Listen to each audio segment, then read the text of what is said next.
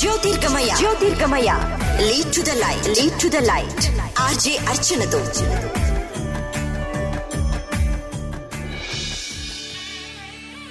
నమస్తే, నేను మీ ఆర్జే అర్చన. మహాభారతంలో ఏకలవ్యుడు ఈ పేరు మనం చాలాసార్లు విన్నాం. ఏకలవ్యుడు అన్న వెంటనే అయ్యో పాపం అనిపిస్తుంది.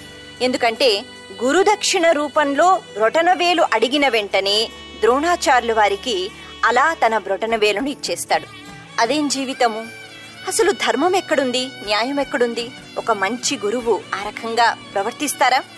ఏకలవ్యుడి జీవితం ఏమిటి అనే సందేహం మనకి కలుగుతూ ఉంటుంది. అసలు ఏకలవ్యుని యొక్క జీవితంలో మనం నేర్చుకోవాల్సిన విషయం ఏమిటి? ఇది తెలుసుకునే ప్రయత్నం ఈరోజు మనం చేద్దాం. ఎరుకరాజు కుమారుడు ఏకలవ్యుడు ఒకానొక సందర్భంలో ద్రోణాచార్యుల వారి దగ్గరికి వెళ్లి విలువిద్య అంటే ఈ ధనుర్విద్యను నాకు నేర్పించాలి, మీరు నేర్పగలుగుతారా అని అడుగుతాడట. అలా అడిగిన వెంటనే ద్రోణాచార్యుల వారు నేను నీకు విద్య నేర్పలేను అని పంపించేస్తారట. అయితే ఎక్కడి నుంచి వచ్చాడు, ఎవరు అన్న విషయాలు ఏమీ అడగలేదు. కాకపోతే కొంతమందిని చూసిన వెంటనే ఆ రూపము వెనుక దాగి ఉన్న ఆలోచనలు బహుశా కొంతమంది మహానుభావులకి తెలిసిపోతుందేమో. ఏకలవ్యుడు కేవలం ఎరుక జాతికి సంబంధించిన వాడు అనే ఒక్క మాట చెప్పి నేను నీకు విద్య నేర్పించలేను అని పంపించేస్తారట ద్రోణాచార్యుల వారు. ఆ తర్వాత ఇంకా ఏ విషయం గురించి కూడా ఆయన మాట్లాడలేదు. అయితే ఏకలవ్యుడికి గురువుగారి పైన ఏమాత్రం కోపం రాలేదు.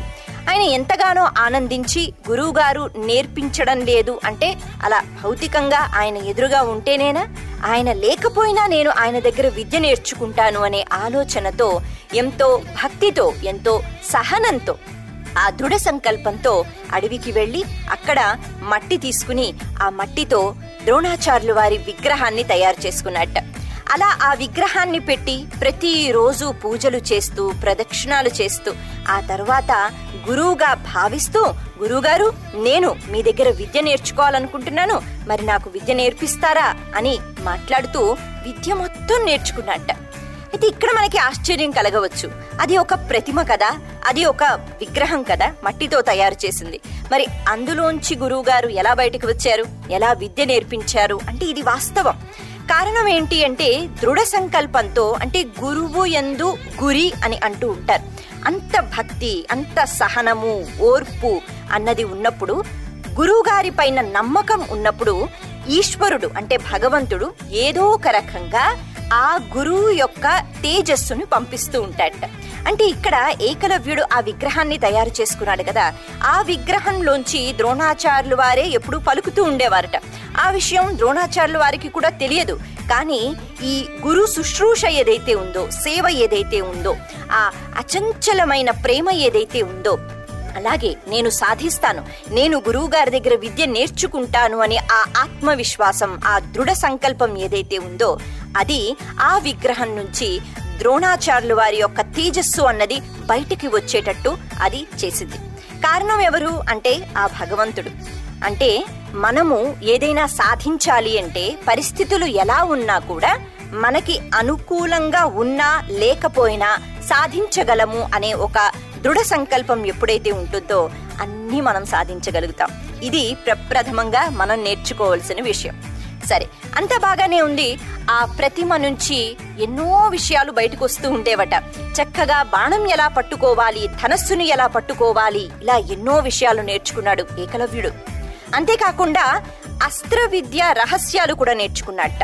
అస్త్ర విద్య అంటే మంత్రోపదేశం గురువుగారు స్వయంగా వచ్చి చేసిన తర్వాత ఆ మంత్రాలను పఠిస్తూ బాణాలను విడిచిపెట్టడం, అది పూర్తిగా వేరు. అయితే అటువంటివి కూడా, అంటే గురువుగారు అక్కడ లేకపోయినా కూడా మంత్రాలవన్నీ కూడా చెప్తూ ఉండేవారట. ఏకలవ్యుడు అస్త్ర విద్యను కూడా చాలా చక్కగా సంపూర్ణంగా నేర్చుకోగలిగాడు.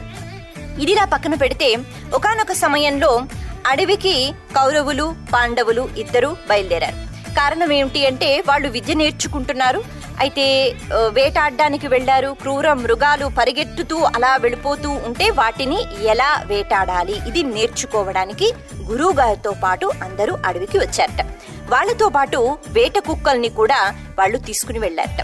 అయితే అలా ఆ అడవికి వెళ్లి విశ్రాంతి తీసుకుంటున్నారు. ఈలోపు ఆ వేట కుక్కలలో ఒక వేట కుక్క అది మార్గం తప్పి బహుశా కట్టిన పాశం ఏదైతే ఉందో అది విడిపించుకుని అది ఎటటో పరిగెడుతోందట. మరి దానికోసం ఒక రక్షక భటుడు వెనక్కి వెళుతున్నట్ట. అయితే ఈ వేట కుక్క అలా పరిగెత్తి ఒక స్థానానికి వచ్చింది. అక్కడ ఎవరున్నారు? అక్కడ ఏకలవ్యుడు ఉన్నాడు. ఏకలవ్యుడు విద్య నేర్చుకుంటున్నాడు. ఎదురుగా మట్టితో తయారు చేసిన గురువుగారి యొక్క ప్రతిమ ఉంది. ఆ ప్రతిమతో మాట్లాడుతున్నట్ట. అయితే ఏకలవ్యుడు చూడటానికి కొంచెం భిన్నంగా ఉన్నాడు కదా. మరి ఆ కుక్క చూసి మొరిగింది. సహజంగా కుక్కకి ఉన్న లక్షణమే మొరగటం. ఎందుకంటే ఏదైనా కొంచెం విచిత్రంగా కనిపిస్తే, కొంచెం భిన్నంగా కనిపిస్తే మొరుగుతూ ఉంటుంది. అలా ఆ కుక్క మొరిగిందట. మొరిగిన వెంటనే ఏకలవ్యుడికి చాలా కోపం వచ్చింది.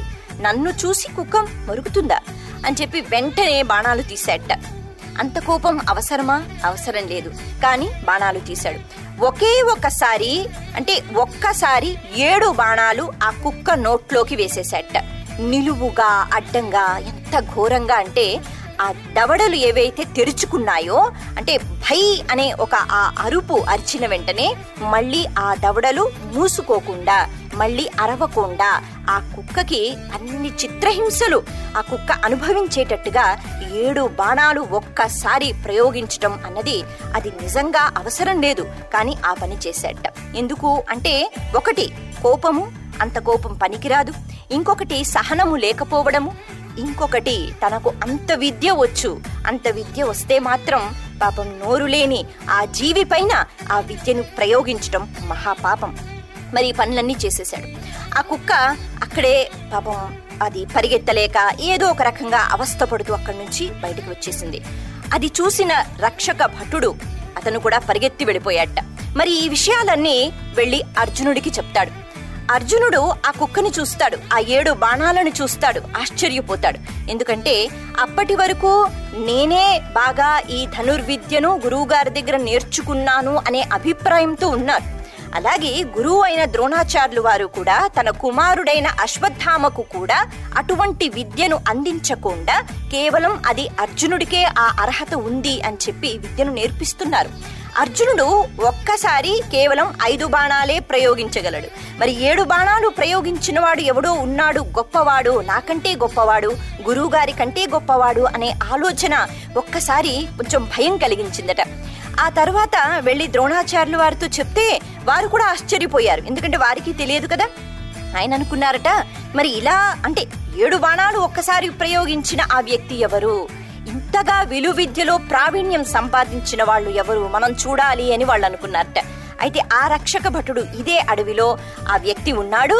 కాకపోతే ఆ వ్యక్తి ఎవరితోనో మాట్లాడుతున్నాడు. మరి ఎవరితో మాట్లాడుతున్నారు అంటే, గురువుగారు మీ ప్రతిమ అక్కడ ఉంది అని చెప్తాడట. అలా చెప్పిన వెంటనే వీళ్ళకి చాలా ఆశ్చర్యం కలుగుతుంది. మొత్తానికి అర్జునుడు అలాగే ద్రోణాచార్యులు వారు వీళ్ళందరూ కలిపి ఏకలవ్యుడిని కలవడానికి వెళతారు. ఏకలవ్యుడికి ఈ విషయం తెలుస్తుంది, గురువుగారు వస్తున్నారు అని. చాలా ఉప్పొంగిపోతాడట. ఎందుకంటే గురువుగారు విద్య నేర్పను అని చెప్పిన తర్వాత కూడా గురువుగారి ఆ ప్రతిమను పెట్టుకుని ఎన్నో విద్యలు నేర్చుకున్నాడు. ఇప్పుడు నేరుగా గురువుగారు వస్తున్నారు, ఆ గురువుగారికి ఈ విద్యలన్నీ చూపించాలి అని తాపత్రయంతో ఎదురు చూస్తున్నట్ట. గురువుగారు రానే వచ్చారు. కూర్చోమన్నాడు, చక్కగా మర్యాదలు చేశాడు. గురుగారు మీరు చూపించిన ఈ ప్రేమ, ఈ భక్తి అన్నది ఇది నిజంగా ఈ విద్య అమోఘం, ఇది నాకు వచ్చింది అంటే నేను నమ్మలేకపోతున్నానని చెప్పి తనకి తెలిసిన ఆ అస్త్ర విద్యలు, శస్త్ర విద్యలు అన్ని ప్రవేశపెడుతున్నట్ట, అన్ని చూపించేస్తున్నట్ట. గురువు గారికి ఆశ్చర్యం కలిగింది. ఇవన్నీ అయిపోయిన తర్వాత గురువు గారు ఒక మాట చెప్తారట, మరి ఇన్ని నేర్చుకున్నావు కదా, గురుదక్షిణ ఇవ్వవా అని అడుగుతారట. చెప్పండి మీకేం కావాలి, నా ఈ జీవితం కావాలా, అంటే నా ఈ దేహం కావాలా, లేకపోతే నేను సంపాదించిన సంపద కావాలా, లేకపోతే ఇదిగో వీళ్ళందరూ నా వాళ్ళు, వీళ్ళందరూ మీకు కావాలా, మీకేం కావాలంటే నేను ఇస్తాను, ఈ రాజ్యం కావాలా నేను ఇచ్చేస్తాను అని అంటాడట. అలా అంటే ద్రోణాచార్యులు వారు అవేం అక్కర్లేదు, నీ కుడి చేతి యొక్క బ్రొటన వేలు నాకు కావాలి అని అడుగుతాడట. అలా అడిగిన వెంటనే మరి నేను ఆ బ్రొటన వేలు ఇచ్చేస్తే నేను ఎలా బాణాలు వేసేది, మళ్ళీ ధనస్సు ఎలా ఉపయోగించేది అని ఒక్క మాట కూడా అనకుండా ఏకలవ్యుడు ఎడం చేత్తో ఆ కుడి చెయ్యి యొక్క బ్రొటన వేలుని తీసేసి ఒక ఆకులో పెట్టి గురుదక్షిణగా ఇచ్చి నమస్కారం చేస్తాడట.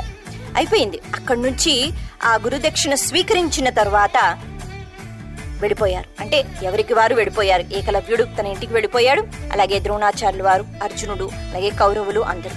మరి ఈ కథ విన్న తర్వాత మనకి అనిపించవచ్చు, ద్రోణాచార్యులు వారు ఇంత ధర్మాన్ని పాటించిన వ్యక్తి, గురువు అన్నవారు పక్షపాతాన్ని చూపించకూడదు. మరి ఆయన ఎందుకు పక్షపాతాన్ని చూపించారు అంటే ముఖ్యంగా మనం తెలుసుకోవాల్సిన విషయం ఏమిటి ఈ కథ ద్వారా అంటే, విద్య ఏదైతే మన దగ్గర ఉందో ఆ విద్యతో పాటు వినయం ఉండాలి. ఆ విద్యతో వినయం లేకపోతే ఆ విద్య ఎందుకు పనికిరాదు. ఉదాహరణకి మనం బాగా నృత్యం చేయగలుగుతాం, లేకపోతే బాగా పాటలు పాడగలుగుతాం, ఇంకేదో ఈ విద్య నాకు ఉంది కదా అని ఉప్పొంగిపోవచ్చు, మురిసిపోవచ్చు, కానీ అహంకారంతో ఉండకూడదు. నేనే ఇది చేయగలుగుతాను, నాకే సాధ్యం అనేటట్టుగా ఆలోచన ఉండకూడదు. అలా ఉంటే గనక మనం పతనం అయిపోతాం. అలాగే విద్య అన్నది వచ్చిన తర్వాత దాన్ని ఏ రకంగా దాన్ని ప్రవేశపెట్టాలి, ఎక్కడ ఉపయోగించాలి, ఎక్కడ ఉపయోగించకూడదు, ధర్మం గురించి కూడా ఆలోచిస్తూ ఉండాలి. ఏకలవ్యుడికి విద్య వచ్చు, ఆ బాణ ప్రయోగం చేయటం వచ్చు కదా అని చెప్పి ఒక కుక్క తన ధర్మాన్ని తను పాటించింది. కుక్క అన్నది అది మొరుగుతుంది. అలా మొరిగినందుకు ఒక రాయి విసరడమో, లేకపోతే ఇంకేదో అనడమో, లేకపోతే ఒక్క బాణం అలా కిందకి వేస్తే ఆ కుక్క పరిగెత్తి వెళ్ళిపోతుంది. కానీ నోరు లేని జీవికి అంత హింస అన్నది అందించటం అవసరమా? ధర్మం తప్పాడు ఇక్కడ ఏకలవ్యుడు. తన దగ్గర ఆ విద్య ఉంది కాబట్టి ఆ విద్యని అలా ఉపయోగిస్తున్నాడు. అలా విద్యను ఉపయోగిస్తే, ధర్మం కోసం కాకుండా ఆలోచిస్తే ఆ తర్వాత ఏమైపోతుంది, ప్రజల పరిస్థితి ఏమైపోతుంది అంటే, ఎప్పుడైనా కోపం వస్తే అలా బాణప్రయోగం చేసేస్తాడా? అలా చేస్తే ధర్మం ఎలా నిలబడుతుంది? ఇది ఆలోచించారు ద్రోణాచార్యులు వారు. అందుకే ఇటువంటి వ్యక్తి అంటే ఈ ఆలోచనలతో ఉన్న వ్యక్తి దగ్గర ఇంత విద్య ఉండకూడదు, ఉంటే ధర్మం నిలబడదు. అందుకే ఆ విద్య అన్నది ప్రదర్శించకూడదని చెప్పి ఆ బ్రొటనవేలని తీసుకోవడం జరిగింది. అయితే ఇక్కడ ఇంకొక సందేహం కూడా మనకి రావచ్చు, ఏకలవ్యుడు నిజంగానే మంచివాడా అంటే ఈ ఒక్క విషయంలో తప్పితే ఎప్పుడూ కూడా ఆయన ధర్మాన్నే పాటిస్తూ ఉన్నాడా అంటే లేదు. ఆ తర్వాత కూడా మహాభారత యుద్ధం జరిగినప్పుడు కౌరవుల పక్షాన్నే ఉంటూ ఉండేవాడు, ఎప్పుడూ కూడా అధర్మ పక్షాన్నే ఉన్నాడు. మరి ఆ సమయంలో కౌరవుల పక్షంలో ఉన్నప్పుడు, ఇంత అధర్మాన్ని పాటిస్తున్నప్పుడు, అతని దగ్గర ఇంత చక్కని విలువిద్య అన్నది ఉన్నప్పుడు ధర్మం అన్నది అస్సలు నిలబడలేదు. అందుకే ద్రోణాచార్యులు వారు ఇవన్నీ ముందుగా తెలుసుకుని ఆ విద్య ఏదైతే ఉందో అది ఉపయోగించకుండా దాన్ని తీసుకున్నారు. కానీ ఏకలవ్యుడు యుద్ధంలో ఆ 4 వేళ్లతోనే బాణప్రయోగం చేశాట. కాకపోతే అంత చక్కగా చెయ్యలేకపోయాడు. మరి మన పురాణాల్లో, మన ఇతిహాసాల్లో ఇటువంటి కథలు విన్నప్పుడు మనం ఎన్నో విషయాలు నేర్చుకోవాలి. ముఖ్యంగా విద్య ఉంటే సరిపోదు, విద్యతో పాటు వినయం ఉండాలి. అప్పుడే అది ఉపయోగపడుతుంది. అలాగే ధర్మాన్ని ఎప్పుడూ కూడా మనం విడిచిపెట్టకూడదు. అలా విడిచిపెడితే గనక మనం ఎప్పుడూ కూడా పై స్థాయికి చేరుకోలేం. నమస్తే, నేను మీ ఆర్జే అర్చన. జ్యోతిర్గమయ lead to the light RJ అర్చనతో.